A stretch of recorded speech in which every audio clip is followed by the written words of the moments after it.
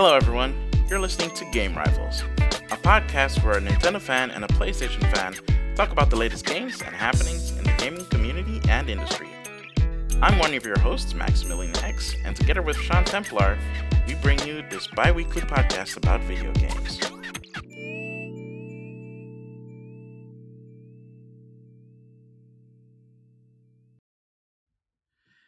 Hello, and welcome to the Game Rivals. I am your host, Maximilian X, coming to you live from the interwebs with my fellow co-host, Sean Templar. How are you doing, Sean Templar? I'm okay. How you doing? I'm I'm okay. I'm not. I mean, it's okay. I mean, we've had a busy week. Well, most of us have had a busy week. Well, you can say that again. and yeah, I mean, we just got out of our first E3 week coverage. We weren't actually there, but I don't mind how it. E I don't no, mind. but how E3 works these days, you could probably cover a lot more games from home, especially certain things which we'll get into in a bit. Over actually attending. I mean, actually attending means you actually get to play some of the games or all of the games that are playable, depending on if you have the appointments, of course. But at least from this perspective, it's an interesting look into E3 and the games that were there that were shown, either during one of the many press conferences or one of the many first impressions and hands-on from other outlets. Yeah, so we're gonna start it off as we normally do. We start it off with news, but this week we're just gonna go all our E3 impressions, the games that were interesting to us, that caught our eyes, what we were excited about, what we were disappointed about, what we're looking forward to in the next year that was announced at E3. After which, we're going to go to our regular spiel of what we've been playing, and we end off with, of course, our hidden gems, which is going to be fun. So, Sean Templar, what did you feel? How did you feel? Actually, that's actually really good for a question. How did you feel about this year's E3 specifically? Pure disappointment. I just wanted to cry constantly on the inside. And But it's that's not just because because, Sony wasn't there. It's actually yeah, because Sony right. wasn't there. They showed how bad it got. I mean, I don't know where to start. I was really looking forward to this E3, but I just cried myself to sleep every night and hoped it would pass very quickly because holy crap, I think this is one of the worst E3s I've ever had. Wow, I will say that I'm not as disappointed as you are, mostly because I got to see a lot of cool stuff that A, I didn't expect, and B, I wanted to see more of. And the things that I did expect, I will admit, some of them left a more disappointing taste in my mouth afterwards, but I'm not as disappointed as you are. I mean, you did feel like there was something missing from it all, with Sony not being there. It just felt like there was some. It you noticed that the presence of Sony was missing. Let me put it this Um, way. It's like you're watching the Avengers and you're a huge Iron Man fan, and Iron Man isn't in the movie at all.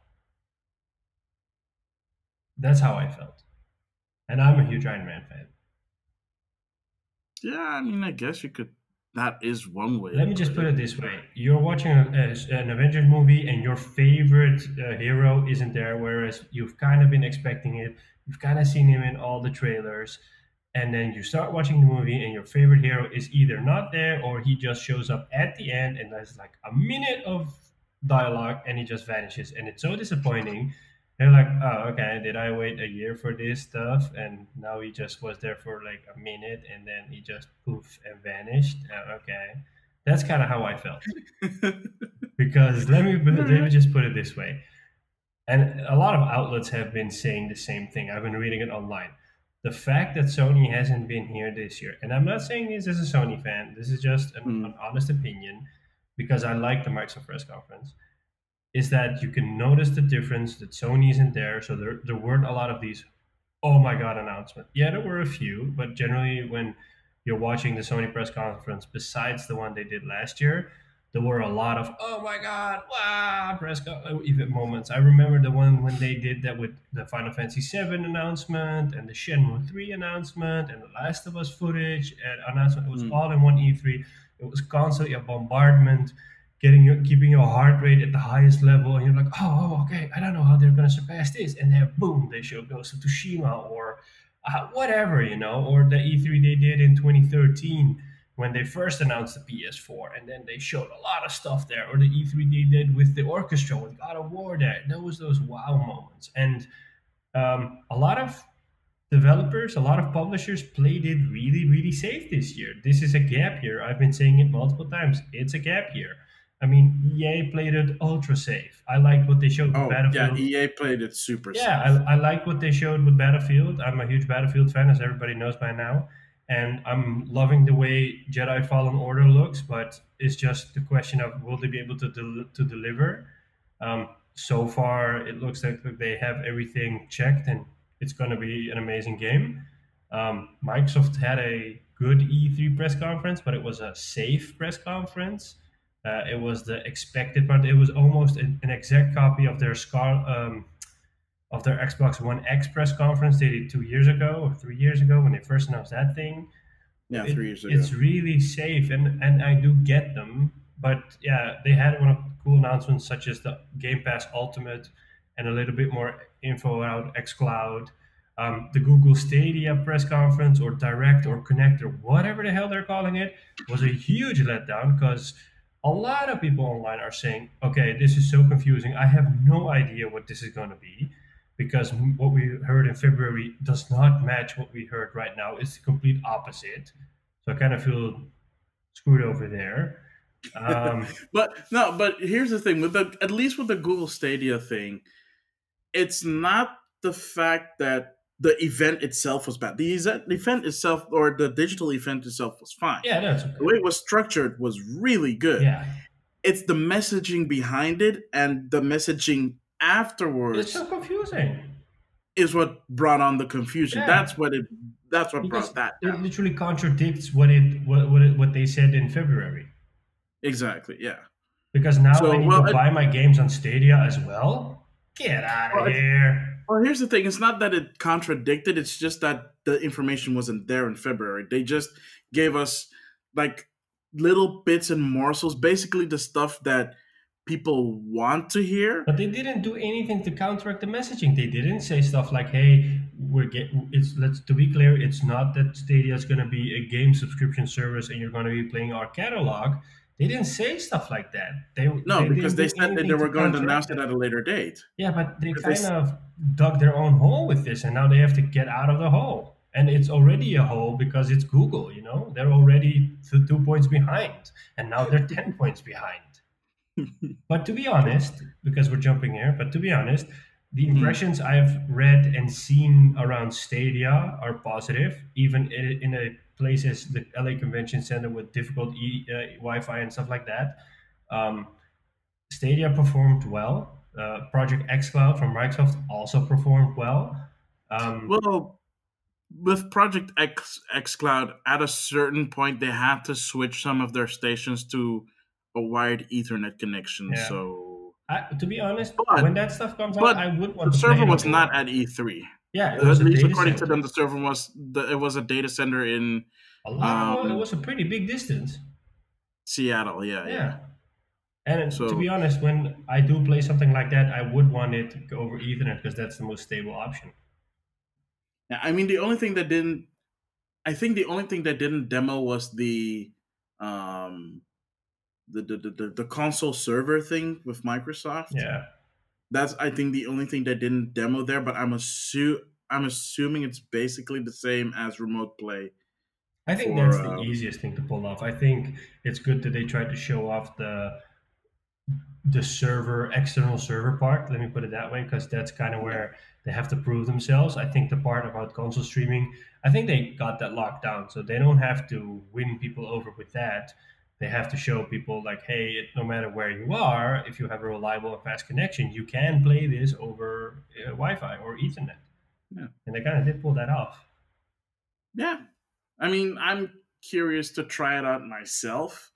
Um, both to see both self, but I guess with Stadia, probably have to wait until November And we can try when xCloud in October, it's out. Is there a beta for that? something like that. I guess we can try it. Do you know where? I mean, I'm assuming you know where to sign up. Is there like a website for that? They didn't announce any. I couldn't find anything around signing up, so I think it'll just the closer we get Okay, to October, we'll see. so then it's basically something that we have to keep an eye out on. Yeah, All right, cool. yeah.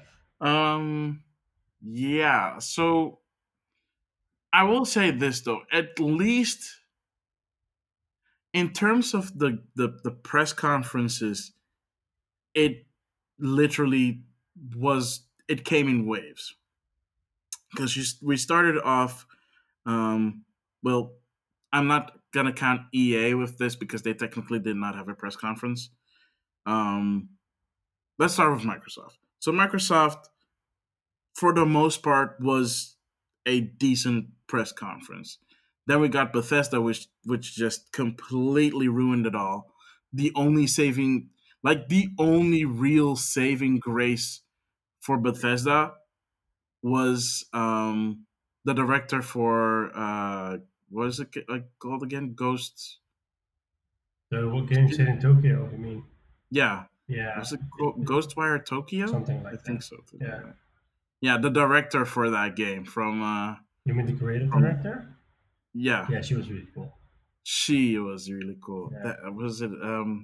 E- e- e- that damn it, I forgot her name.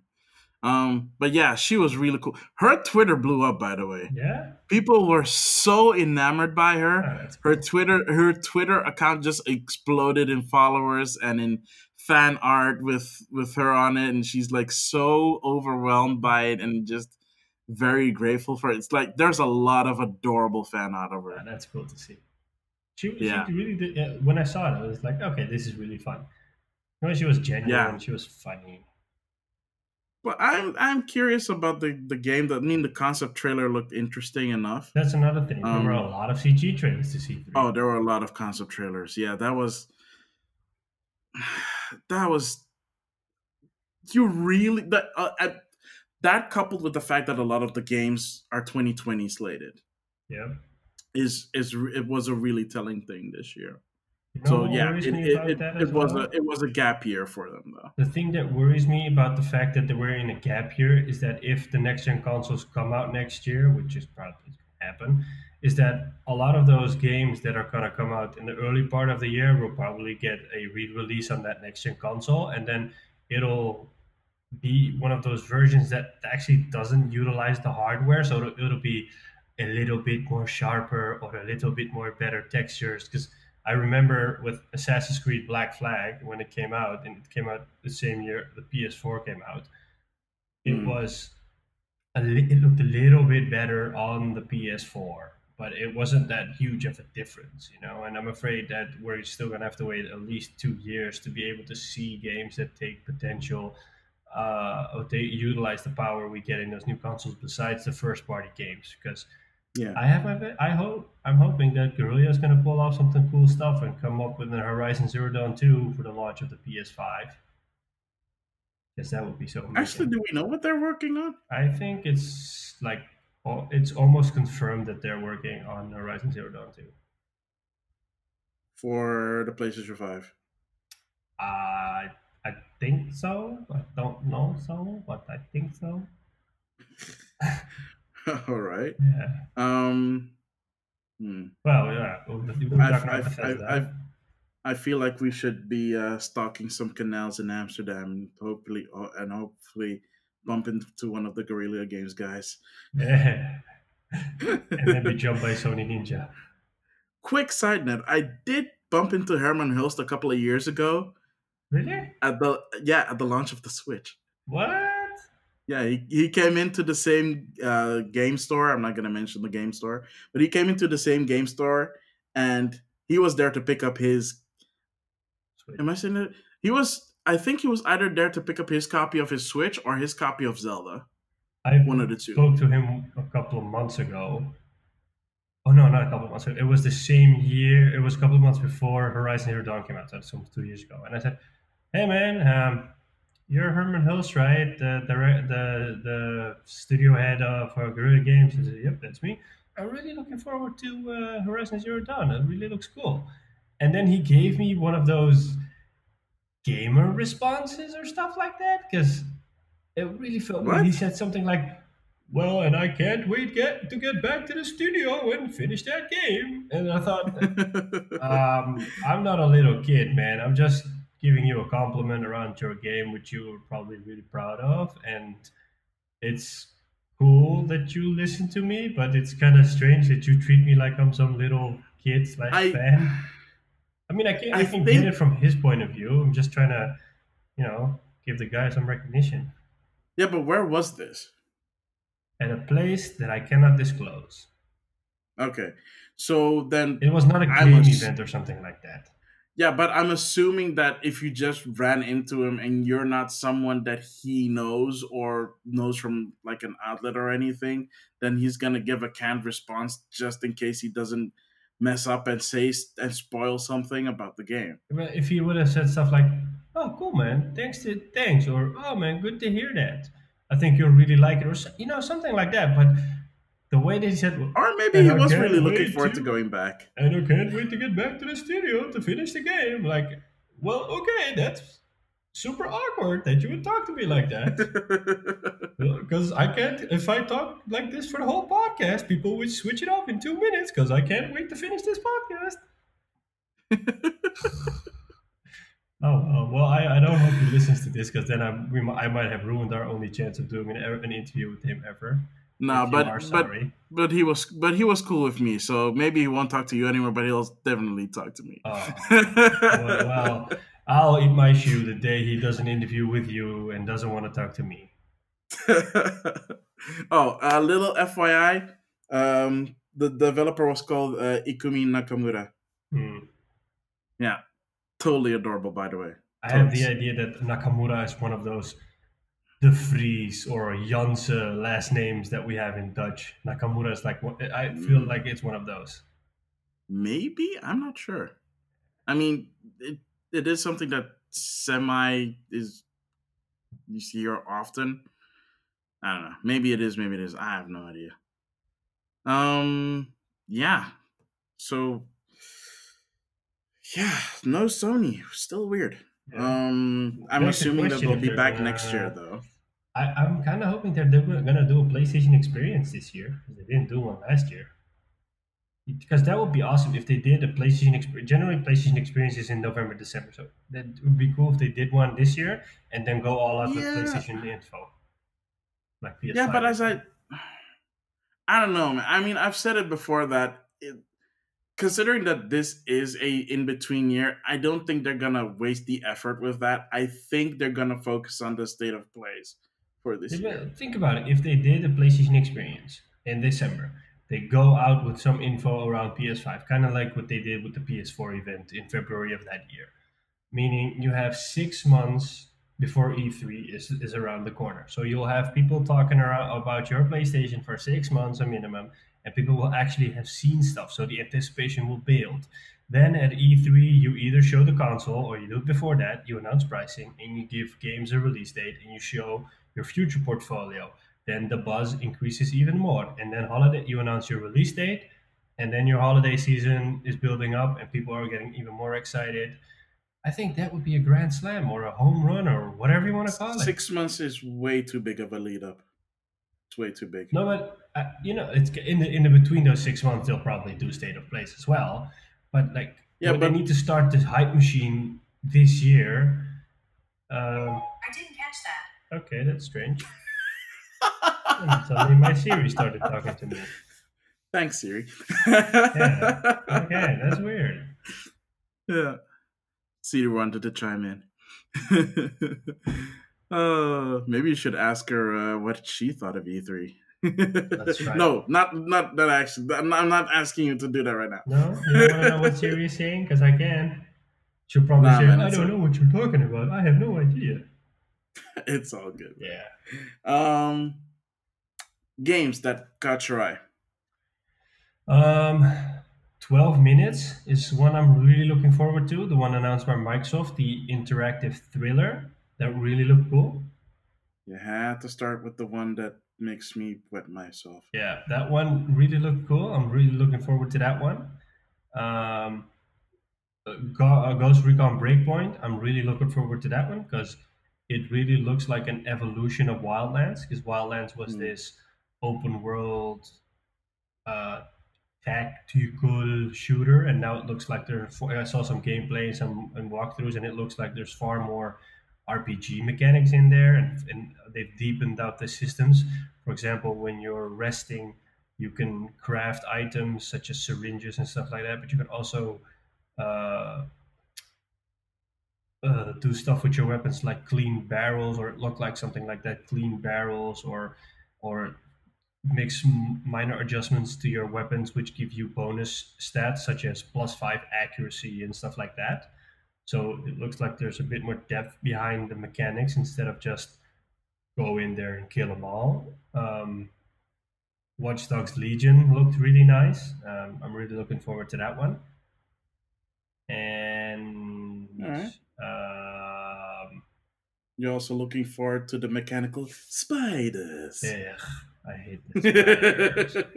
But we are all looking forward to playing as a granny who just walks up to a dude and shoots them in the face. Definitely, yeah. Wearing a creepy clown's mask. Yeah. And then, of course, Star Wars Jedi Fallen Order is looking really cool. Same. I'm really looking forward to the Battlefield improvements that's coming out between now and the fall, because they've announced their roadmap again, and they're kind of gonna gradually bring out more content, such as new maps. And then in the fall, we're finally getting the Pacific Theater, which is gonna be so awesome. Yeah. Am I forgetting something? I'm thinking it was cool to see that Nintendo announced Breath of the Wild sequel, but you'll probably talk about that a lot more in a bit. It was cool to see that Square Enix announced the Final Fantasy VIII remake. Oh yeah, that's cool. Not a big fan. I will say this: not a big fan of Final Fantasy VIII. Love the soundtrack. Mm-hmm. The gameplay, however, it's the first Final Fantasy game I played, so I'm looking forward to it. I will say this: it's an acquired taste, and that's all I'm gonna say about the battles mechanics of Final Fantasy VIII. Okay. It's an acquired taste. Yeah, I saw some screenshots around how the remastered version looks compared to the old version. It really looks nice. Really There's clean. Some definitely visible improvement there.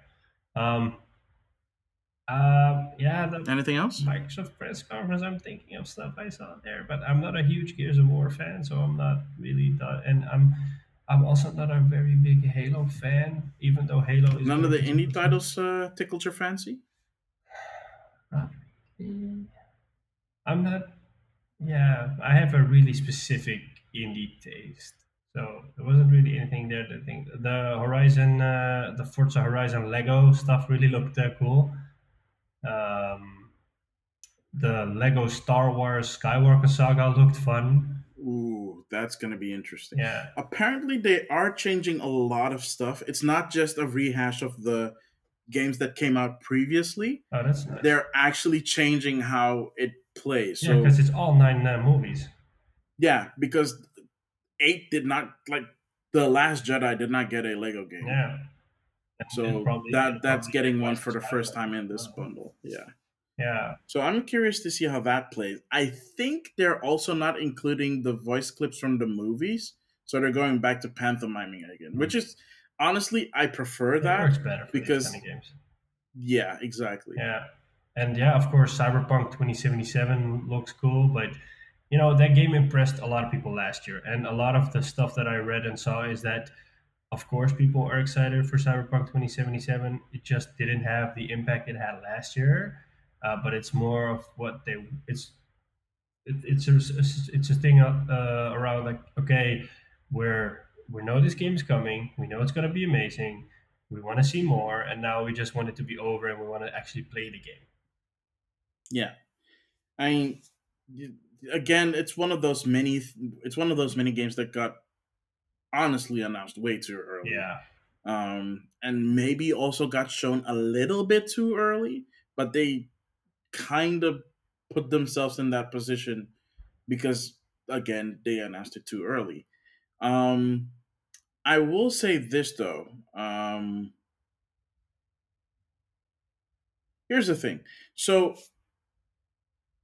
of all the things that were like with Nintendo aside, of all the things that for me was the most interesting and the most fun were the indie stuff. Mm-hmm. I mean, um, here's the thing that I find a little bit disappointing for most gamers that I talk to is that they don't look at indie games as big titles, and most of them aren't, but that doesn't mean they're not good games.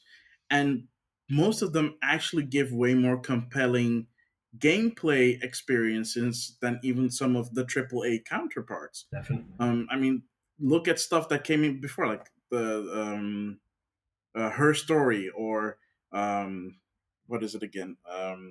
Gone Home or What Remains of Edith Finch. Legend of the Obra Dinn. Yeah, or Firewatch. Yeah. Or Firewatch. Yeah. I mean, this E3 had, I think, the most amount of indie games that I have seen ever displayed. Mostly because of the Kind of Funny showcase. And also Devolver Digital having their own, of course, digital event. But also Microsoft and Nintendo also showcased a lot of indie titles during their press conference.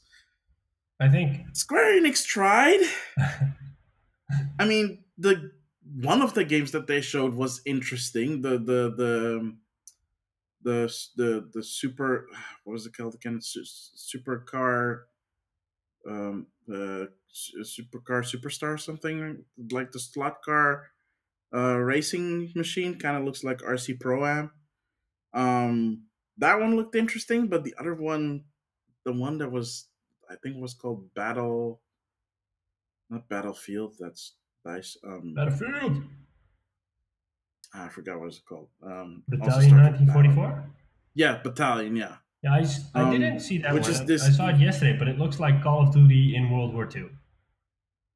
It's basically that, but as a esports game. Yeah, because when I saw the footage yesterday, it really looked like it's Modern Warfare with a World War II skin on it. Fast-paced gameplay, stuff like that. I talked to a friend today, and I said, "Hey, is that something we should look at?" And he said, "No, man, it's not something we should look at." Then we will move on. Yeah. All right. Any disappointments? Well, I haven't even talked about the games that I actually enjoyed. Oh, my bad. I thought you were there already. My bad.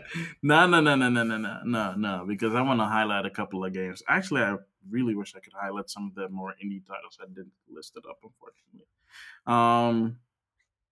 Yeah, so things that really grabbed my attention, of course, there were a bunch of. I would recommend this if you're listening to this right now. If you haven't checked out the Kind of Funny showcase, I recommend you check it out because there were a lot of amazing indie titles that were shown there of a lot of different genres. So there's definitely a game in there that will tickle your fancy and will at least get you interested enough to pick up one of these games. And they tend to be on the cheaper side because they're not AAA €60, €70 games or $60, $70 games. They're mostly $15, $20, sometimes maybe $25 experiences, and you'll get an awesome kick out of it. Some of them even had shadow drops. Some of them even had beta testing. One of the games that I will want to talk about is real quick is Skatebird. I don't know if you've seen that one, but that is literally a cute little. You're playing as a cute little bird on a tech deck. You know those small little finger skateboards? Yeah. It's a little bird skateboarding on one of those things through handmade through a small like skateboard park. It is awesome. It has a beta on PC. I haven't downloaded yet, but I'm gonna do that. So I'll give you guys a what you've been playing report on that. other than that, a lot of things that you already mentioned also caught my eye. That was really interesting. Um, yeah, Microsoft had a lot. From me, Microsoft had a lot of indie titles that I was really looking forward to. Ori and Will of the Wisp, beautiful game. Looking forward to that. Um, yeah, I mean, Cyberpunk 2077. Everybody's looking forward to that, including myself. That's more because I'm an RPG kind of guy, and I like those kind of things where you can just choose whatever decision you make, and it has an impact on Apparently, what you you can do. finish the game without killing anybody. Actually, I heard that that was not going to be the case, and people made us think about that. Am I confusing this with something else? Because I thought I read it yesterday No, somewhere. no, no, no. You're right. I'm saying that this was originally not going to be the case Oh, well. because it was asked. I think they asked CD Projekt Red about that last year because there were people that were comparing it to Deus Ex, Yeah, and Deus Ex has the option where you can go the complete passive route and not kill anybody. yeah. And at that point, they were like, "No, come hell or high water, you are going to hurt people, whatever decision you make. So there's not going to be any kind of passive route." And people got upset about that. So I think, if I'm not mistaken, is that they are trying to work it in so that you can do it. But if they're doing this now, it's gonna take a while for them to fully implement it. So I don't know if it's going to make it when the game launches, because that is a really big task you'd have to put into if the game was not built for it. I wonder if they're going to be able to hit their release date because they said that a lot of the systems in the game are there, but they're not done yet. So they don't have everything defined yet, such as the character creation tool. It's in there, but it's not done yet. And there are systems in the game they are currently evaluating to see if it will work or not, or if they want to keep it in or not. But the game's got a release date for April, so I'm really curious to see if they're gonna get that release date Yeah, or if they're gonna push it again. they got time. Yeah, They got time. I mean, as long as they pace themselves, they have the time to do it. And as long as feature creep doesn't become a thing at the end, they should be able to hit that target. But again, I'd rather have a game be delayed than it coming out rushed. Other than that, not a lot of things that grab my eye. I am looking forward to the Lego expansion What's Horizon? in Forza Horizon. So that's literally the only reason why I picked up the Xbox Game Pass for my PC. For a buck. What else? The things that mostly grabbed my attention was at Sony's press conference because, yeah, Watch Dogs. Of course, I'm curious about Watch Dog Legion as well. Did you just say Sony's Um, press conference? no, I no, think I you said meant Square you. Enix. Oh, Square Enix. Yeah. Oh, it sounded like you said Sony press conference. Wow, you really are having withdrawal issues. Uh, No, but Square Enix is one probably next to the Kind of Funny showcase and Nintendo's Direct, are the things that caught my eye the most. Of course, Final Fantasy VII. I'm actually really looking forward. I heard like this. I will recommend this. Look up Maximilian Dude on YouTube. He has a retelling of his experience actually playing the game, and he explains it that what we saw on stage, like actually being able to experience this, is like a whole new level. Especially if you're a Final Fantasy VII fan, that game is going to work for you on so many levels. Even though it's just the Midgar part, they are expanding the ever loving crap out of it, and just the game is just really gorgeous and it plays. But it sounds weird, and I really would like to play that same demo that he was talking about because it sounded really interesting. I was skeptical even when they were showing it, and I'm not the biggest Final Fantasy VII fan. But after I heard that explanation, I was like, "Yo, I need to check this out." to be honest, and I was thinking about this the other day, I'm in doubt if I want to buy Final Fantasy VII when the game comes out, or because I was thinking, okay, maybe I should just wait until the other part comes out, whenever that will be, and then play them in one go. Yeah. And then I thought, yeah, okay, but I'm part of a gaming podcast, and I cannot pull it off by saying, "Oh, well, I'm gonna not play Final Fantasy VII because that would be weird." Yeah, we can do it through SharePlay. Yeah, but I mean, I don't want to play the game, and I rather would want to wait till the whole game comes out, or all the episodes, or whatever they're gonna do, and then play it all in one go instead of buying whatever comes out next year, playing the Midgard part, and then waiting a couple of years. And then I thought, Well, well, I can't do that because it's yeah, yes, I don't know how I'll feel by then, but considering that this first game is a full-fledged JRPG, and full-fledged JRPG can be anywhere between 50 to 100 hours, I don't think that that's a good idea. okay, yeah, we'll just have to wait. Other than that, yeah, well, most of Nintendo's Direct was just. Ugh. I mean, I already talked about this before in our previous episode covering this, but Trials of Mana, oh my god, that game looks freaking amazing. I watched the Nintendo Treehouse event for it, and just like the game looks so freaking pretty and looks like it plays so smoothly. The only downside is that they removed the multiplayer aspect from that version, which is quite the letdown. But at least it's intact in the collection, which comes with the other two Mana games. So I'm happy as a clam with that. I've been waiting 25 years for that game to finally get a release date in the West. So, I mean, I Wow. played the fan translation for it with my cousin because we played Secret of Mana together. We finished it together. Um, but yeah, I mean, we've tried finishing it, and yeah, we never got around to it. So, at least hopefully this time I can actually finish the game. I have the collection, so I'm gonna play that. The collection Shadow Drop was also like a big thing for me. They showed more off from Astral Chain, which looks mega baller. What else? We're not going to even talk about Resident Evil because seriously, Link's Awakening. Oh, good grief! The fact that I even almost forgot about Link's Awakening. That looks so freaking beautiful. If you have a heart, that'll look beautiful to you. Imagine that on a big ass TV. Yo, That would that's really gonna nice. look so pretty. Yeah. That's gonna look so pretty.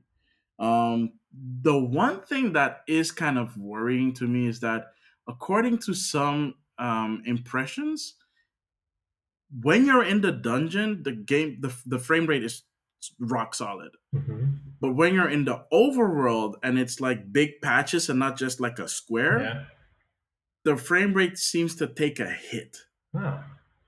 which is really weird considering the art style. Maybe they haven't I don't know if optimized it's it yet. I don't know if it's the lighting engine that's making the frame rate dip. I honestly don't know. The game comes out in I want to say 2 months. What, I think September, it right? was, yeah, I think it was coming out in September, So so almost 2 a to 3 month. months.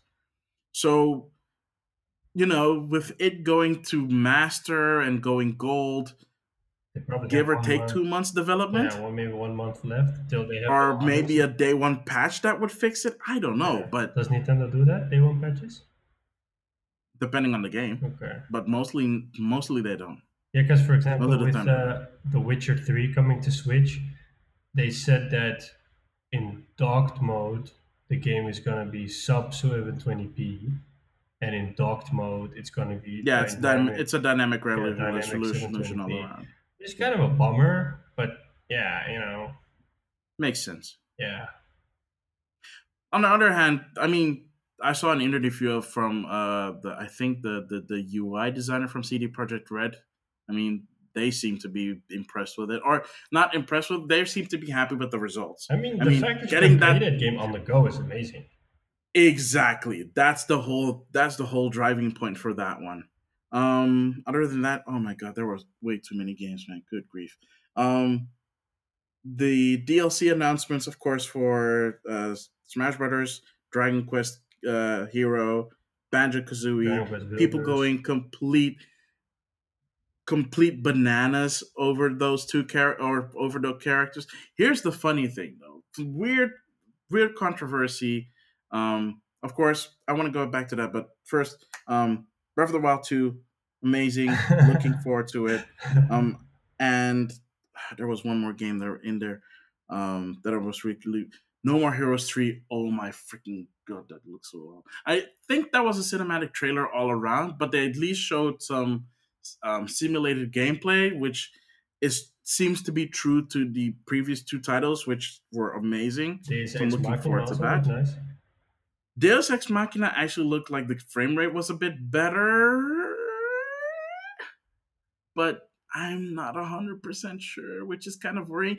The gameplay itself is good. Like, if you play it, it's not a bad game. It's a fun game. The frame rate is another problem altogether.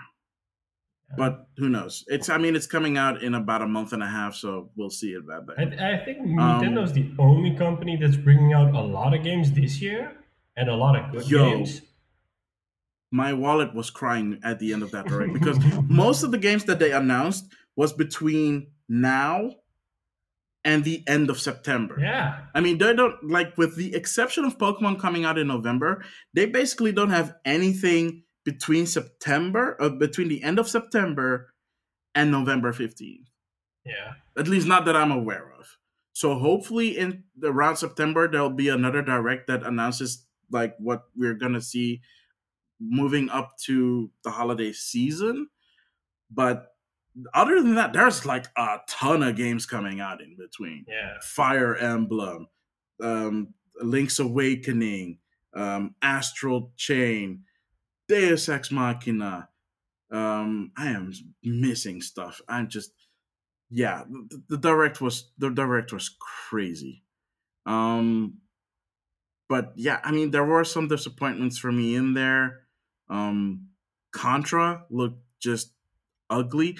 The funny thing is that people have said that it, other than the fact that it doesn't look that appealing, the gameplay is actually kind of fun, but it's not Contra gameplay. Yeah. So, other than that, Crystal Chronicles finally got a date. No, it still didn't get a date. Final Fantasy Crystal Chronicles. It's coming out this winter, but it's also coming out on mobile. So that remaster probably is not going to look that great because they have to factor that in. It does have online multiplayer, and I'm not sure if that is cross-platform. Because it's coming out on Switch, PS4, and mobile platforms.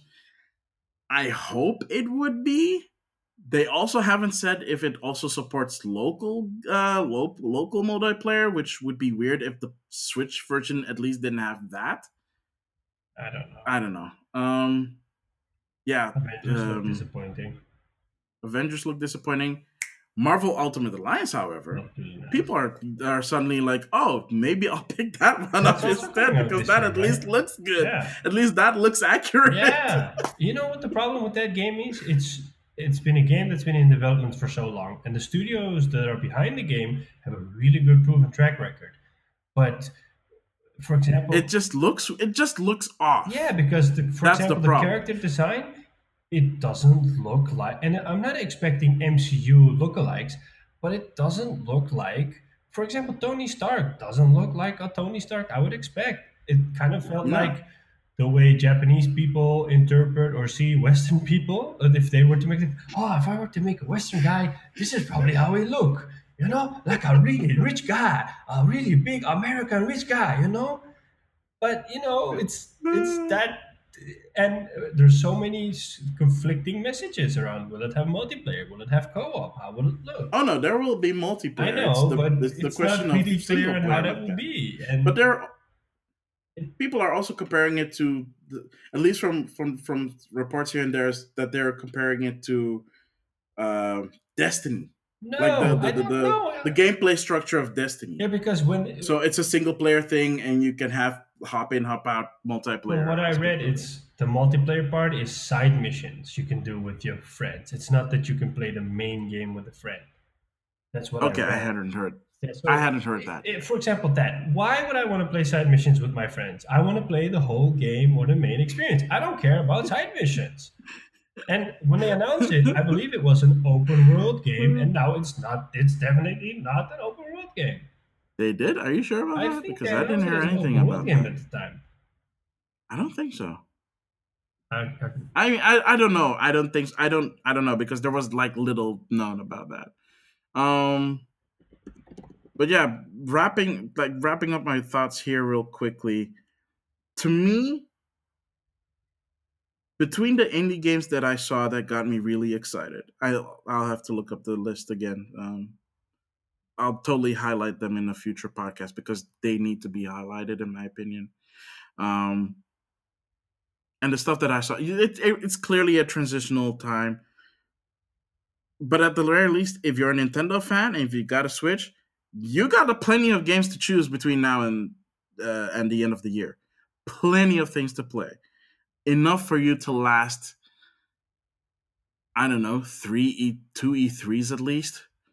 Because, unless your wallet can handle it, I think your wallet is going to be really angry if you try to buy all those games. yeah. uh, I mean, I'm looking forward to Death Stranding this year. I Still don't know what just, that game's about, but yeah. the only thing I'm going to say about Death Stranding is just keep your expectations in check, because if it ends up being even a little bit disappointing, you're going to get a lot of disappointment. Yeah. And I mean, I think Sony's gonna do a state of play really soon and announce a release date for The Last of Us. It's the rumor circuit is constantly saying it's going to be Q1 2019, and today I saw a report that Ghost of Tsushima is also coming out next year. And I'm like, yes, yes. Well, they have to do it, man. They have to. At the very least, those two games have to come out before they announce the new system. Because if it doesn't come out before they announce the new system, it's gonna take the sales out of the sales figures for those games. Yes and no, because I mean, if they, for example, was it during the PS2 era? I think when God of War 2 came out, the PS3 had already come out, I believe, or it was just before the PS3 came out. But the benefit of doing something like that is that even though you come up with a new system and you keep supporting your old system, it it's not a bad move because um, I mean, there are almost 100 million PS4s out there. If they bring this Yeah, game out after the new PlayStation comes out, it's not necessarily a bad move because those 100 million people can say, you know what, I'll buy this game instead of buying a new console and have no games for it at all. yeah, but considering the fact that the next PlayStation is going to be backwards compatible, wouldn't you try to drive that? I don't know. Especially if it's going to enhance the experience over your PlayStation 4 or PlayStation 4 Pro. And we'll just have to wait and see. But I think Last of Us 2 is going to come out early next year. I keep mentioning this every episode because it only feels like that's the only card I can play because that's almost the only thing we know that Sony's working on. Last of Us 2 and Ghost of Tsushima, and the rest is all speculation. I'm Well, the hoping, rest is all third party. yeah, I'm hoping that Sony comes up with the Gran Turismo for the new PlayStation because it's been a few years since we've got a Gran Turismo game. That's still a thing? Yeah, and the funny thing is the developer Polyphony Digital has been constantly supporting the game almost I think every month with updates, new cars, new tracks, new features. So Gran Turismo Sport has grown out to become a pretty big game, but we just need a new Gran Turismo by now because we need just new stuff. All right. Yeah. We'll see. I'm assuming that if they're gonna announce a new Gran Turismo, it will probably be at next E3 when they, showcase the new system. Cool. All right. Do you have any other last remarks before we head on to the next segment? You didn't mention the Outer Worlds, but I'm happy you didn't because I have a feeling well, that's Fallout. I think I traumatized you enough with the spider talk, so I think you're good. Yeah. But I am looking forward to that one too. Yeah. It's coming out this year, so I'll see how it is. That is at least a title that's coming out this year. Yeah. Surprisingly. Yeah. All right. Well, that's it for our first big segment. Stick around and we'll be back with what we've been playing. All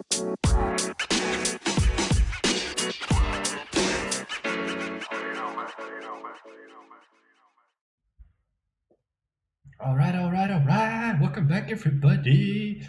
Now we're gonna talk about what you've been playing. So, Maximilian, what you been playing? I've been playing a lot of stuff actually the past couple of weeks. Even though we're not at 3-3, doesn't mean that we don't stop playing games. Um, the thing that I've been playing the most recently was the aforementioned Shadow Dropped. Well, not Shadow Drop because it actually came out a couple of days later. Cadence of Hyrule. Okay, I have to say the full title at least once because it is just ridiculous. Cadence of Hyrule, Crypt of the Necrodancer, featuring The Legend of Zelda. Try saying that 3 times fast. But long ass title aside, it is probably one of the most fun I've had with a rhythm game in a very long time. And this is because. If you can just briefly tell me what it's about. Have you played Crypt of the Necrodancer before? No. All right, so elevator pitch. A rhythm game that's also an action adventure. Well, actually, no. A rhythm game that's a roguelike. That sounds cool. Well, if have you played Rogue Legacy or Sharon the Wanderer or I've never heard of it. No, of course you haven't. You don't play stuff on Nintendo games. Yeah, you obviously also never played Pokemon Mystery Dungeon. But basically it's like those games, but with a rhythm aspect to it. So the music dictates how not just you move, but how your enemies move, and your enemies move when you do, and you have to move to the beat to land a hit. Okay. And whenever you land a hit, you build up a multiplier, and the multiplier adds to the flow of the rhythm, and the rhythm gets more intense. The flow gets more intense, and you actually be. And the point is to get as in sync to a point where you're just hitting, dodging, hitting until your enemy is defeated. Okay.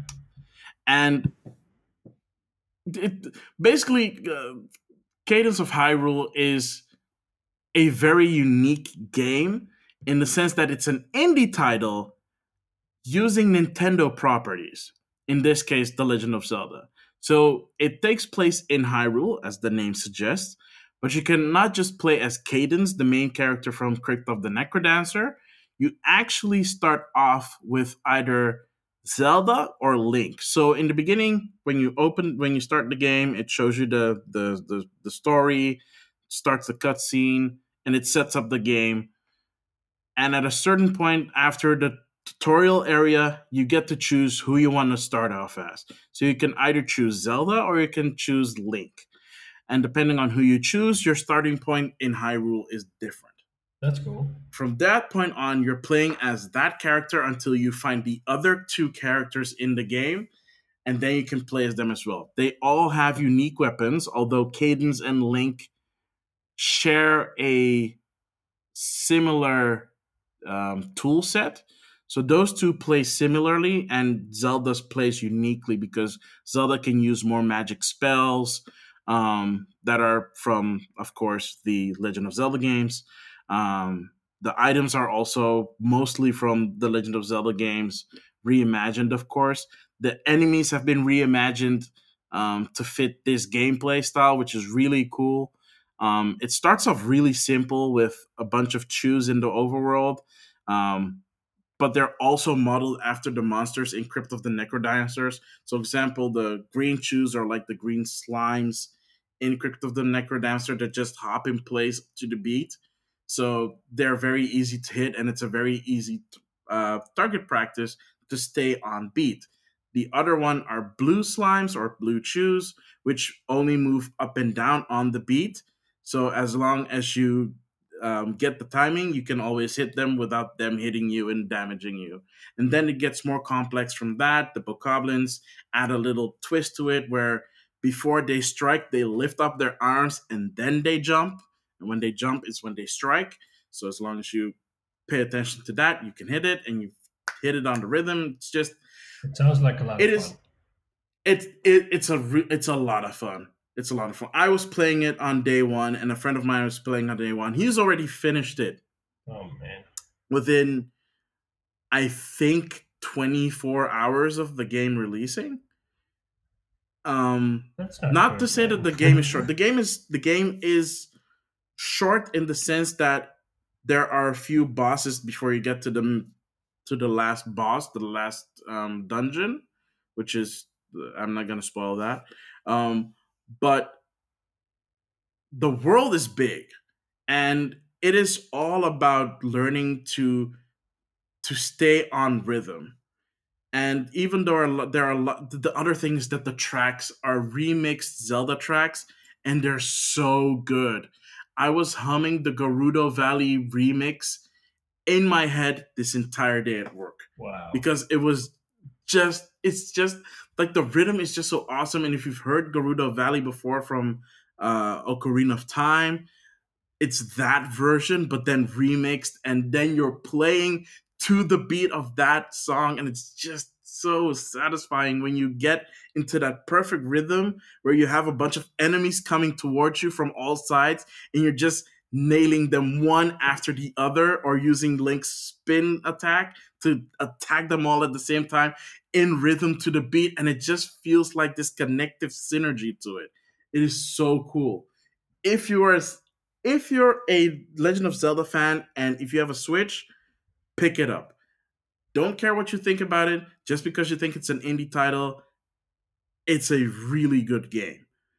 It's a really good game, and I really hope that Nintendo does more of these collaborations with indie developers because, as we've seen before, am I saying that correctly?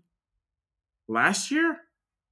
Last year or the year before, when Sonic Mania came out, just because they're indie developers doesn't mean that they can't do a good job of making a game for a big publisher like Sega or Nintendo.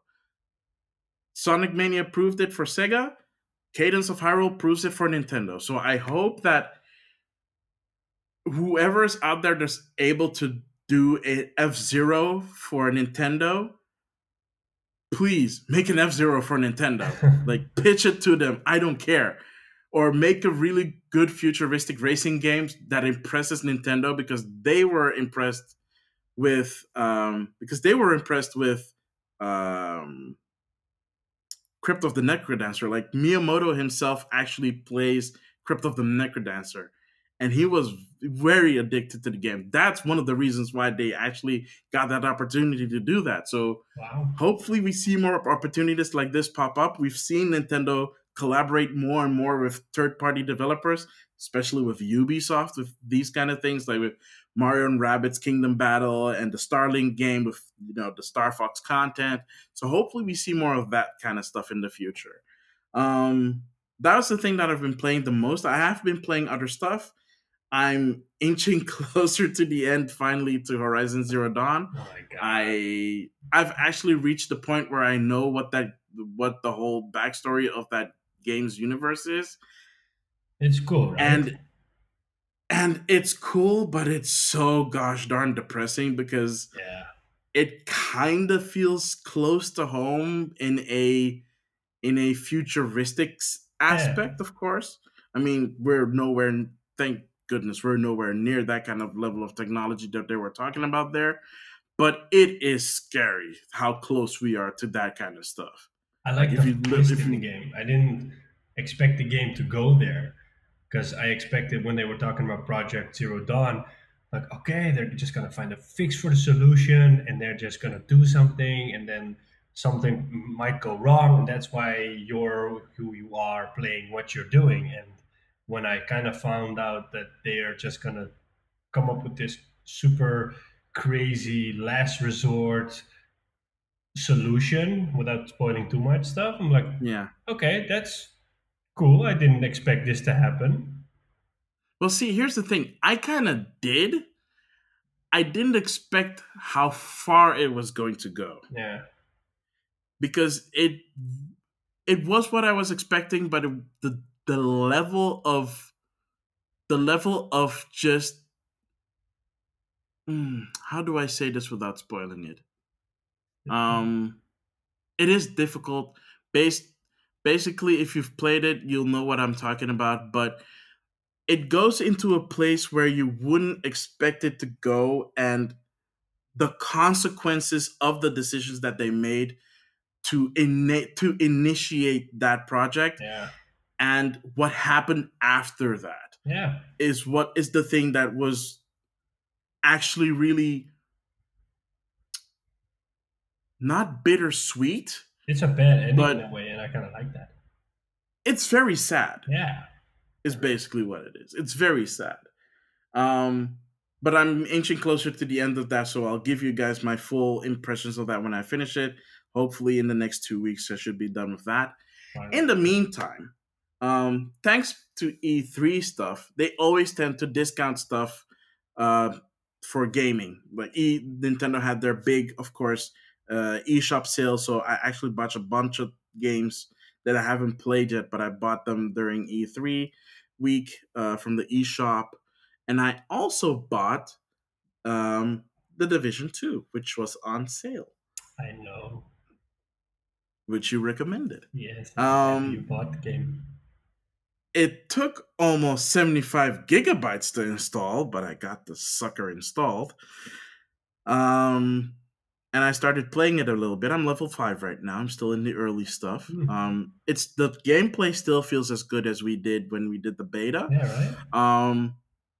But like a game that I was recently talking about, actually it's something that we talked about last week, Resident Evil 5. It feels like that. Well, it doesn't feel like that game, but it feels like how that game is, and that is that it feels way better when you're playing co-op. Yeah, it's a game made to be played co-op. You can play it alone, but you can play it alone, but I'm gonna be completely honest, I died a lot. Like I died a lot. And the problem, the thing with dying a lot in Division 2 is it's not an issue if you're playing with someone, because that person can revive you. Yeah. But I don't know, man. It doesn't work if you're doing it single player. And I know you can send out, a distress beacon and someone can come help you. But I kind of didn't feel like playing with strangers. Yeah, because the thing is, because I was playing it in little bursts, and I didn't want to get a stranger's help only to be like, oh yeah, thank you, but I'm just gonna finish this real quick and go offline. I didn't want to be rude. Yeah. If that makes sense to you. So hopefully we can play that together soon. Other than that, I have dabbled into other stuff that like I said, I bought on the eShop on discount. The Contra collection came out. They shadow dropped that on the day of the Direct, so I got that. I also, as I said before, got the Secret of Mana collection, and I started playing the Mana games. Yeah. The first one and Secret of Mana. Okay. So Final Fantasy Adventure and Secret of Mana. I haven't started on Trials of Mana yet. It's just my precious little baby that I just want to take my sweet time to play. Maybe I'll do a little bit of a gameplay thing on our YouTube channel. But that's a game that I fully want to. I just fully want to immerse myself when that time comes. Yeah. That game. So yeah. So that's what I've been playing. So, what about you, Sean Templar, who was on vacation, who had lots of time to play games? I wasn't in the country, so the only things that I have been able to play is I played a lot of Sport Manager on my Mac. Gee, if you only had a system that you could take with you wherever you went, I could play full-ass console games. Yeah, that's called a laptop, and later this year it'll be called Google Stadia or Project X Cloud. Oh, yeah, I'm sure that wherever you were in your neck of the woods, Google Stadia would work perfectly. With the 8 megabit connection that I had, I think I'd be able to play that in 4K 60 FPS in HDR. Oh wow, that was quite an adventure I was for you. actually afraid that we couldn't record this podcast. So eventually I started to think about emergency solutions. So I ran into a phone shop. I said, yo, I need a SIM card with just data on it. And the guy said, okay, how much data do you need? Give me as much as you can. I said, okay, I can do 10 gigs. I said, no, that's not enough. And he said, what? Well, why is that not enough? Doesn't matter. I need more. I said, I can't do more. Okay, screw this. Run to another store. I need a lot of gigs. I need a lot of data, more than 10 gigs. He said, what? Why do you need more than 10 gigs? It doesn't matter. Give me more. He said, oh, I can only do 12. Not enough. Run to another store. Yo, I need more data. Can you do more than 12 gigs? What? Why do you need 12 gigs? And then eventually I freaked out. Why do you people keep asking me why I need so much data? Just give me data, you know? And I was like, oh, well, we don't do that around here. Like, you know what? F it. Then I just ran out and made sure that the internet connection that I had started to work and we could luckily record our podcast. But Yeah, that was literally the bare minimum that you could do. So, uh, but um, anyways, I played Motorsport Manager on the Mac. I like the part about the game that you can install mods. So you can, because the game doesn't feature licensed Formula One, it's a fictional league. So you can either play with a fictional team or you can create your own team. yeah, But through Steam Workshop, you can download all sorts of mods. So, for example, if you want the latest FIA team championship, so what's going on right now with Red Bull Racing and Renault and all that stuff, you can just download it for free, and then all the characters, all the names, all the sponsors, everything is super accurate and it's all fan made. Even the opening videos and the music in there is just available for free, which really makes it cool. But you can also, for example, go back into older Formula Ones. I did a season with 2004 cars because I like those cars from that era more. And then I had drivers such as Michael Schumacher, for example, and Alonso back at Renault. So that was also really cool. yeah. Yeah. But I am curious about stuff like fan mods that add, um, licensed stuff. How that stuff is. I'm assuming that because it's considered, um, would it be considered like a creative license or something? I think it's Because okay because they don't how do charge you have money for mods it. like that?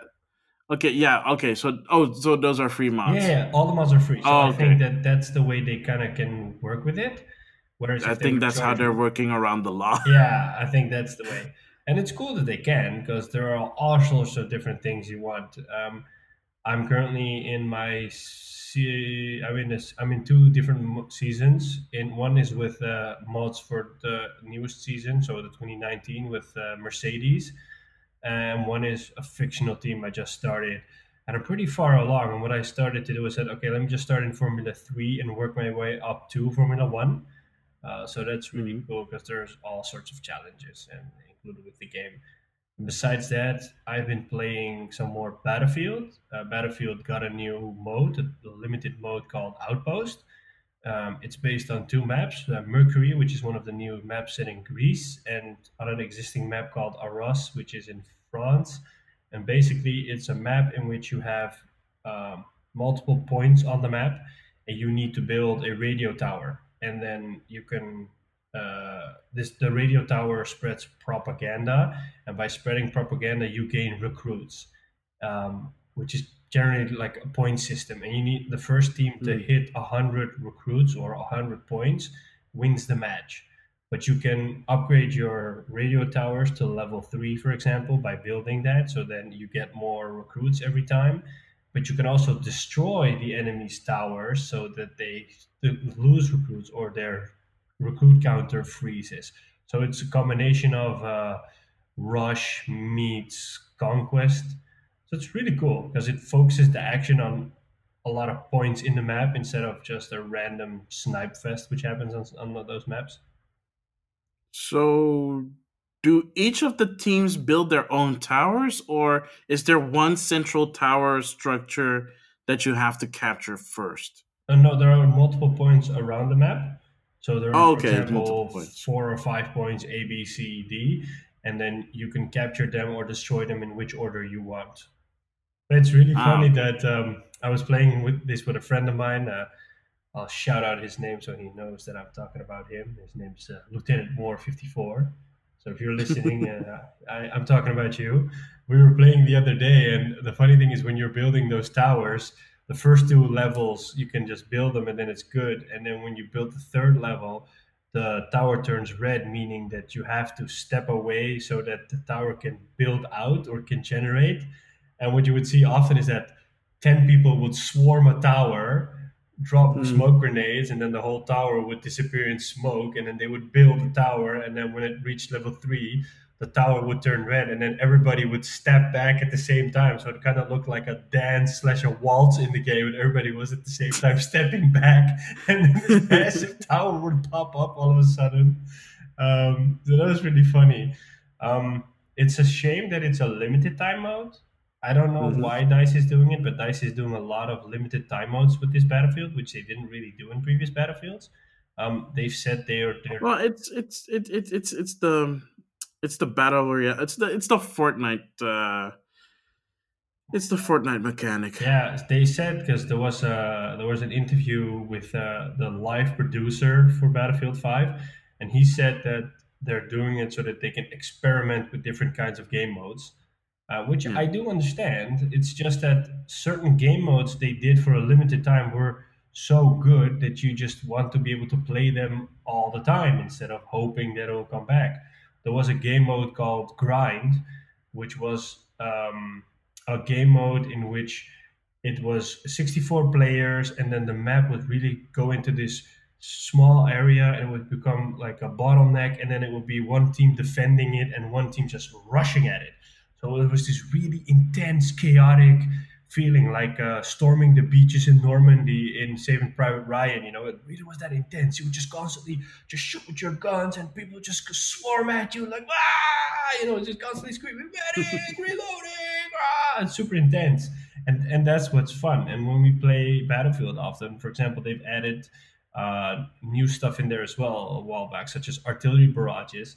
That's the sound effect around that, for example, they nailed that. It's so cool when they do an artillery barrage, you see smoke popping, and then you can hear the shells dropping in, and then it's just a rain of shells, and you hear these explosions, and it feels like you're in the midst of the battle itself. When that stuff generally happens, I start screaming like, "Oh, get down! Artillery coming!" I'm so deep in the game, and just I'm just shouting into the microphone all the time, and I really like where Battlefield is going. I just hope they can keep Mm. this momentum going. Yeah, I mean, I'm assuming that they'll be able to do that no problem because they're updating stuff and probably coming up with new modes every month. So ready to implement. I mean, this that kind of feels a lot like how my experience was with Splatoon and Splatoon 2. They added a bunch of stuff. Like basically, they have this thing what they call a Splatfest, and basically every month it's kind of like this kind of weird popularity contest where you choose a side, and then for a whole weekend, well, a 2 day weekend, you play for that side, and the stages are changed up, and there's like one particular stage that is a transforming stage, and every time it's different, That's cool. um, which is really cool. Um, Unfortunately, that is coming to an end after 2 years of the game's service. So yeah, that's unfortunate. But it does sound cool what Battlefield is doing, and and like I said before, I said the wrong word. What I meant to say was um, the the Fortnite effect. Yeah, What I or meant to say. Formula. Yeah, Well, yeah, well, Formula then would kinda, but it's more the Fortnite effect where people look at Fortnite and try and pick and outside of the battle royale mechanic, of course, try and pick and choose what aspects of Fortnite work best for their game and try to implement that. Because we know that they had this limited time event with when Avengers came out yeah. and when John Wick came out, and I think they're working on a new one that is being rumored, but we're not. I'm not 100% sure what that one is about. But there is something limited time coming. They actually hinted. They actually announced a new weapon that has to do with it, which is the flare gun. But Hmm. nobody knows what they're gonna use the flare gun for. So we don't know if it's like a new temporary mode or if it's a new permanent mode. We don't know. Okay, that's curious. But that is something that if you have a live service, Hmm.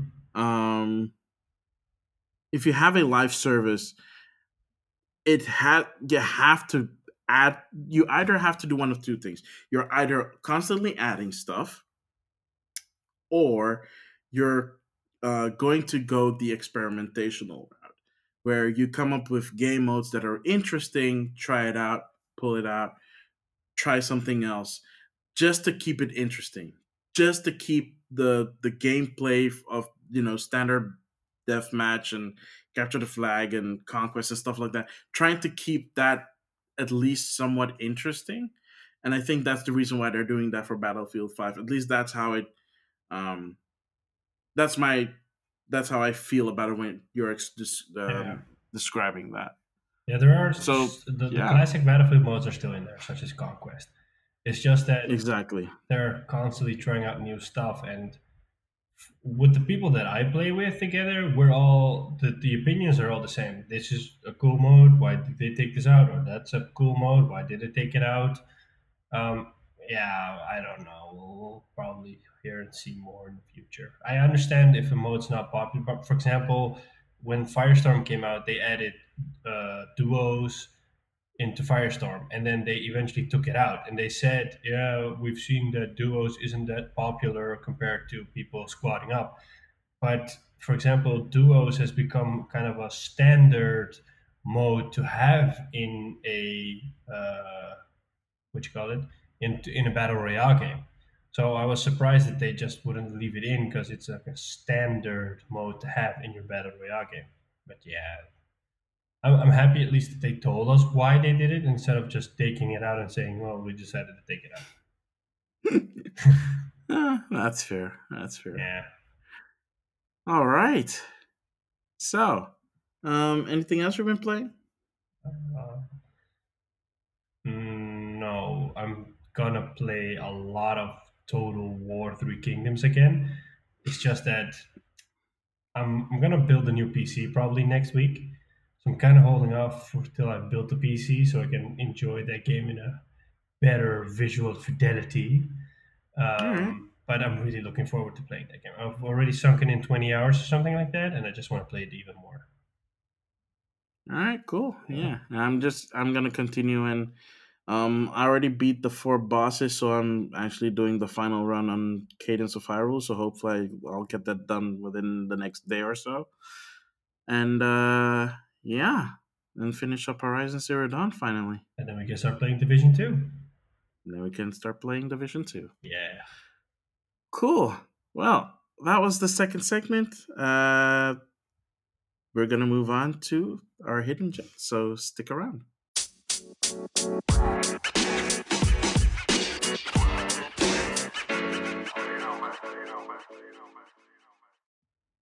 And welcome back to our final segment of this episode, which is, of course, our hidden gems. Sean Templar, do you have a hidden gem that you want to share with the lovely people at home? I do. Um, I'm not a huge fan of early access games because Mm-hmm. you never know what you're buying into. True. And a while back, I saw this. I'm a huge fan of the No Clip YouTube channel because the guys, it's kind of like documentary filmmaking, and it's all funded by gamers or it's independently funded. So every Mm-hmm. episode has sometimes a couple of thousand backers, and then everybody's also thanked in the credits and stuff like that. And then they go into in-depth stuff such as they had segments that they were at Bethesda, really on site there, getting all access. They had a segment they did around Horizon Zero Dawn, and they also did a segment around a game called Astro Near, which really caught my eye. And eventually, I saw the game on Steam. I saw the game I thought on Xbox Game Pass. So I first got Xbox Game Pass, and it turned out not to be available on the PC. So thank you for that, Microsoft. I wasted my money on that. And then eventually I blew $30 on it and bought it through Steam. Um, and basically, what the game Astroneer is about, the name almost says it, is that you're a astronaut, which is stranded in a way on a planet, and you need to get off the planet again. And to be able to do that, you need to build a spaceship. And to build a spaceship, you need to create parts, you need to harvest resources. Um, it's kind of, it feels like No Man's Sky. Yeah. But it really looks stylish. It's really cool. It's a really basic game. It's an indie game, but it really looks stylish. It's really fun to play. And it's also pretty deep because you have to keep an eye on your power supply. You can't just run around on the planet. You have an oxygen tether you need to keep in check. So when you're walking, you can put these oxygen tethers that connect to your main base. It's kind of like those lines when you're climbing a mountain. You hook yourself onto a line so that when you slip, you don't fall off the mountain. It looks a lot like that. So you create these tethers, but you also need to harvest resources to be able to craft the tethers. And you can harvest everything on the planet. So the game is built on not on polygons, but something else. I don't know what it's called anymore. It's something with a T. It's something new, and which creates these procedurally generated worlds and makes everything rakeable, to put it that way. So, for example, you can build I would call it a space vacuum cleaner that sucks in those resources. But if you want, you can just point that vacuum cleaner on the ground, and then it starts to suck in that ground and starts to dig a hole. And if you dig long enough, you can just go to the core of the planet, which might cause you to enter into a cave, for example, and then you might find an alien crash there or other rare resources.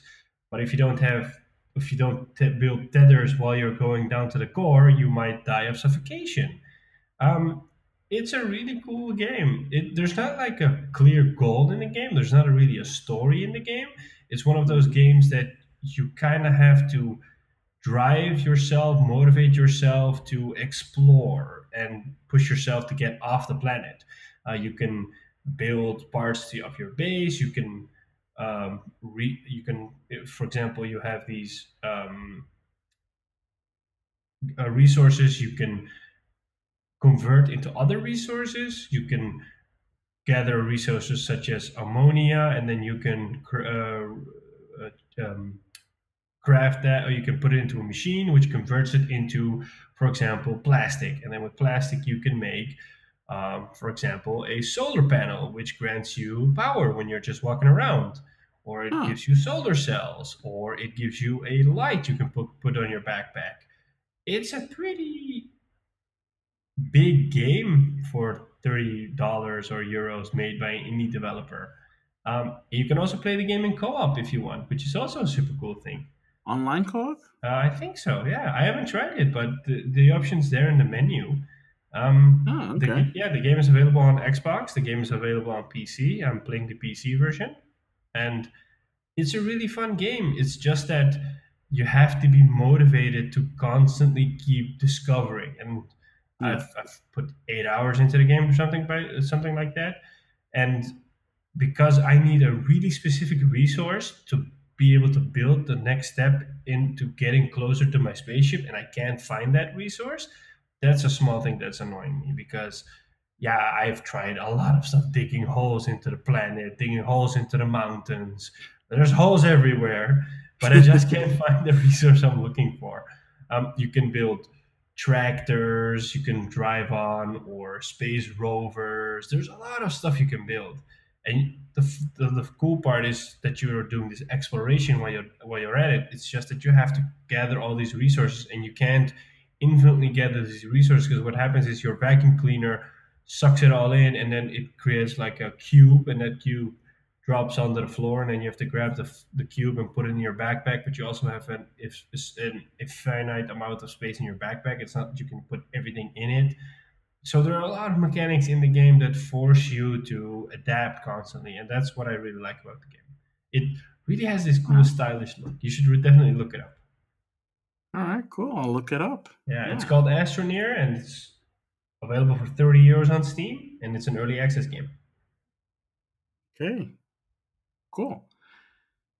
Wow, that I'll have to look it up. I like space games. I mean, yeah, I like space games. Yeah, me too. That's why I kind of played it. I mean, I bought Kerbal Space Program when it was still in early access, so it was cheap. It was like €15. A friend of mine is so enthusiastic about that game. That game is so good, but it deserves a way better rig than I have right now. Yeah. I heard. And here's the thing: they stuff for that game. Here's the thing: they said that they were working on a console version like a couple of years ago, and then it's available on PS4. Wait, you're kidding? Yeah, the friend of mine that plays it said that it's out, but it's better played on a PC than on a. Because of the controls? I think so, yeah, because of the controls, yeah. I wonder if they'll patch in PlayStation VR support. That would actually make sense. Is the PC version playable in VR? I don't think. Actually, I don't know.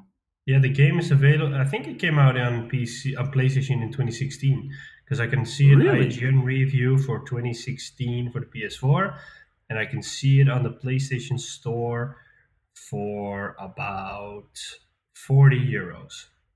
Yeah, it came out. Oh wait, it says here it came out January 16, 2018, so last year. Yeah, that sounds about right. Yeah, that's unfortunate. Yeah, I mean, I love Kerbal Space Program. This sounds like, and I actually enjoyed, for as much as my PC could handle it, I enjoyed No Man's Sky, so I'm still gonna get it on PlayStation 4 eventually, because I just want to play that game. But that's also one of those games that you have to be motivated to constantly discover things. Exactly. And yeah, I can only not the same for Kerbal. So much, and after that, I like stories. So if there's no, and they've added it in by now with No Man's Sky, but when it came out in the beginning, it didn't have a story at all. You constantly have to motivate yourself to discover. Well, it had a vague semblance of a story. Yeah. Well, it had a goal, not so much a story. Yeah, travel to the center of the universe. Yeah. But moving on to the hidden gem that I have, and we're going back to the 3DS well here, but this is again one of those unique experiences like Cadence of Hyrule that I totally recommend people pick up and play, which is called Pocket Card Jockey. This is a game that was made by the developers of the Pokemon franchise, Game Freak, and it is a horse racing game where you race your horse by playing a unique game of solitaire. What? Yes, it sounds as batshit insane as that sounds, but it is so fun and so addicting, because basically what you have is, the story is very simple. You are a jockey who is not good at his job, and he was about to lose his job when he got kicked off a horse, essentially died, and then went to heaven and got greeted by an angel. What? Who gave him the option to come back to Earth and actually become a good jockey. But the jockey himself is so bad at a lot of things. The only thing that he was good at was playing solitaire. So the angel was like, you know what?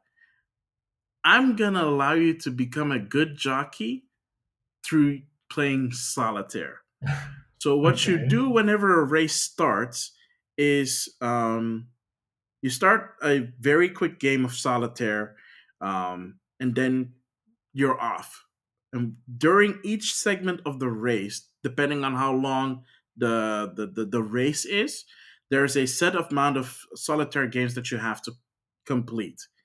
So each segment you have to start with a card, and then you pick the higher or lower value until you can't pick no more, and then you get a stack of cards which you can use to fill up. And when you see a number that you can pick up, it's basically,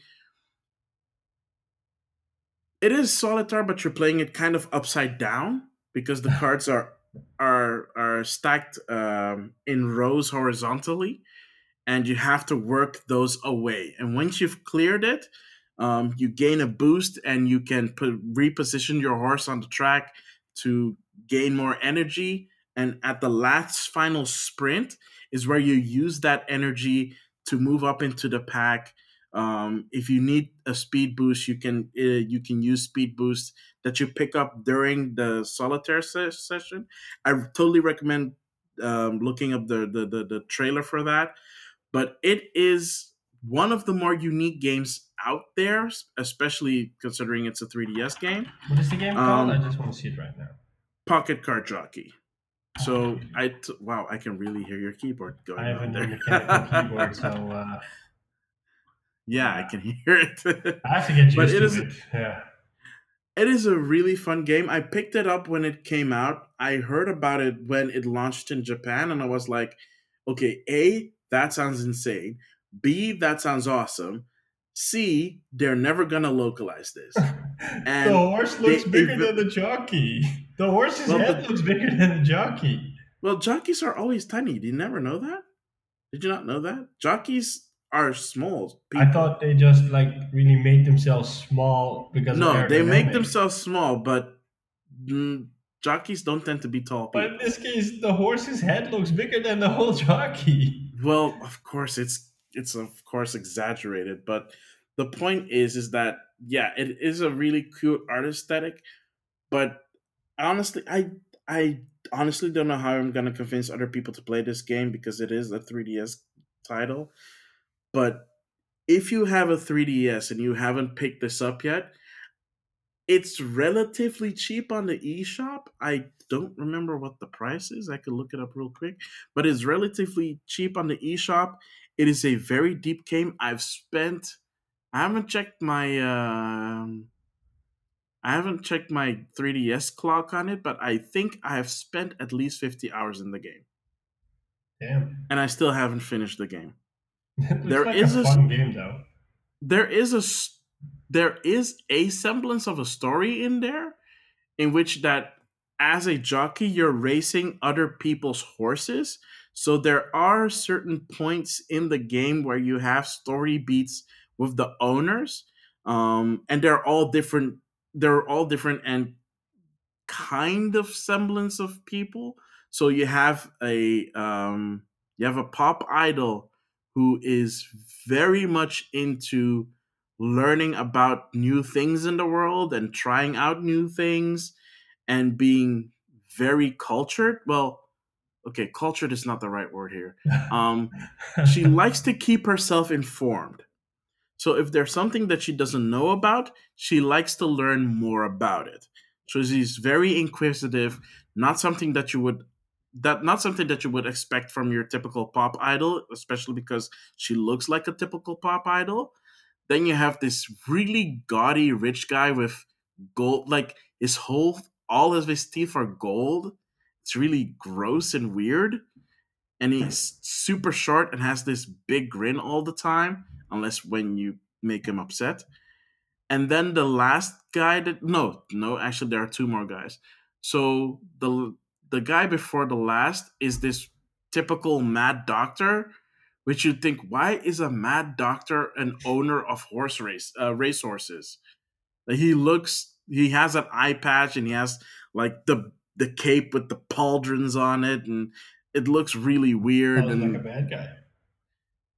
Yeah, exactly. He looks like a villain, but he owns racehorses. Okay. And the last one is a very Steve Jobs looking guy who's a game developer.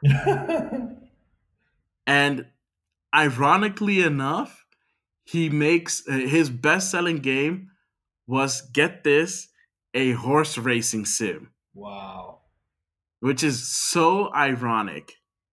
But the funny part is because you have all these unique owners, all the horses from these owners have names that make sense to the owners. So the pop idol has horses that have like this beautiful blah blah blah, beautiful pony, for example, or sunny day, and the mad scientist has like mindful experiment or big experiment, or and the game designer has weird game sounding um, horses, and of course the rich guy, of course his horses are like called bling bling and money and all those weird kind of names. You can change the names of the horses if you want to at the beginning when you choose them. You get the option to change it, but if you don't want to change it, you don't have to. But yeah, it's really fun. The cool thing also about it is that the horse you go through seasons. So basically every you have a set amount of races, and when a season is done, the horse ages up. So when the horse reaches maturity, you can still race with them to build up your capital, but if you lose 3 times, you have to retire the horse. And when you retire the horses that are retired are in this little on this little farm, and you can have 2 of them mate so that you can make better horses with better stats, because it has, of course, RPG elements in it. Wow. Because all the horses have different stats, and if you put 2 horses together that have great stats and great skill unlocks, you can unlock skills of their foal and breed better racing horses, like a real horse racing game. That sounds pretty So deep for a horse game. it is like for something as silly as a solitaire horse racing game, it is surprisingly deep. So again, I urge people, if you have a 3DS, pick it up, play it. It is really fun. You won't regret it. If you don't know what I'm talking about, look up Pocket Card Jockey on YouTube. Check out the trailer or check out a video review of them. Most reviews of it is really positive. I mean, not tens, of course, but like a lot of eights and nines in there, and a couple of sevens in there, of course. But most people are positive on it. Like it's a really fun game. So yeah, that's it for my hidden gem for this week. And I did not expect it to be something like this, but it really sounds fun. Next time when we meet, I'll show it to you, man. It's totally fun. You should at least check it out in real person. I can't wait. Plus, again, since it's a Game Freak title, the music is phenomenal. Like, it has really catchy music. So I'm really curious right now. So yeah. All right, so that brings us to the end of another episode of Game Rivals. Thank you guys so much for listening. Thank you guys for also listening during E3 week. We had a blast recording despite technical challenges on certain ends. But we're back together and stronger than ever. And we'll be building from this on out. So hopefully you guys will stick around. Hopefully you keep spreading the word about Game Rivals. Tell your friends, tell your family members, tell other gamers that you know about us. And hopefully they'll come and listen to us and enjoy the podcast as well. As always, you can find us on any podcast service that you use. Apple Podcasts, Google Podcasts, Spotify, Overcast, you name it, we're probably on it. You can also always find us on Twitter at game_rivals_. You can find me on at Maximilian on Twitter. You can always send us an email through gamerivalfeedback@gmail.com. You can also always send us a voice message. The link of where you can leave voice messages is in the podcast description, so please check it out. Thank you guys for listening. Sean Templar, do you have anything else to say to the lovely people out there? I just want to thank everybody for listening, and if we talk to people, just for giving us feedback, giving us compliments. It's good to hear back from people. That way we know that we're on the right track. Yep. So, Also, leave your compliments in the podcast reviews, please, because those help for us for more discoverability as well. I'm just happy and grateful for the support we're getting, and we have some exciting stuff coming up, so we're gonna expand on a lot of stuff, and we'll probably be ready to talk about that soon. So stay Yep, tuned. definitely. Yeah, cool. So this is Maximilian X And this is Sean Templer. signing off and wishing you all a very pleasant day.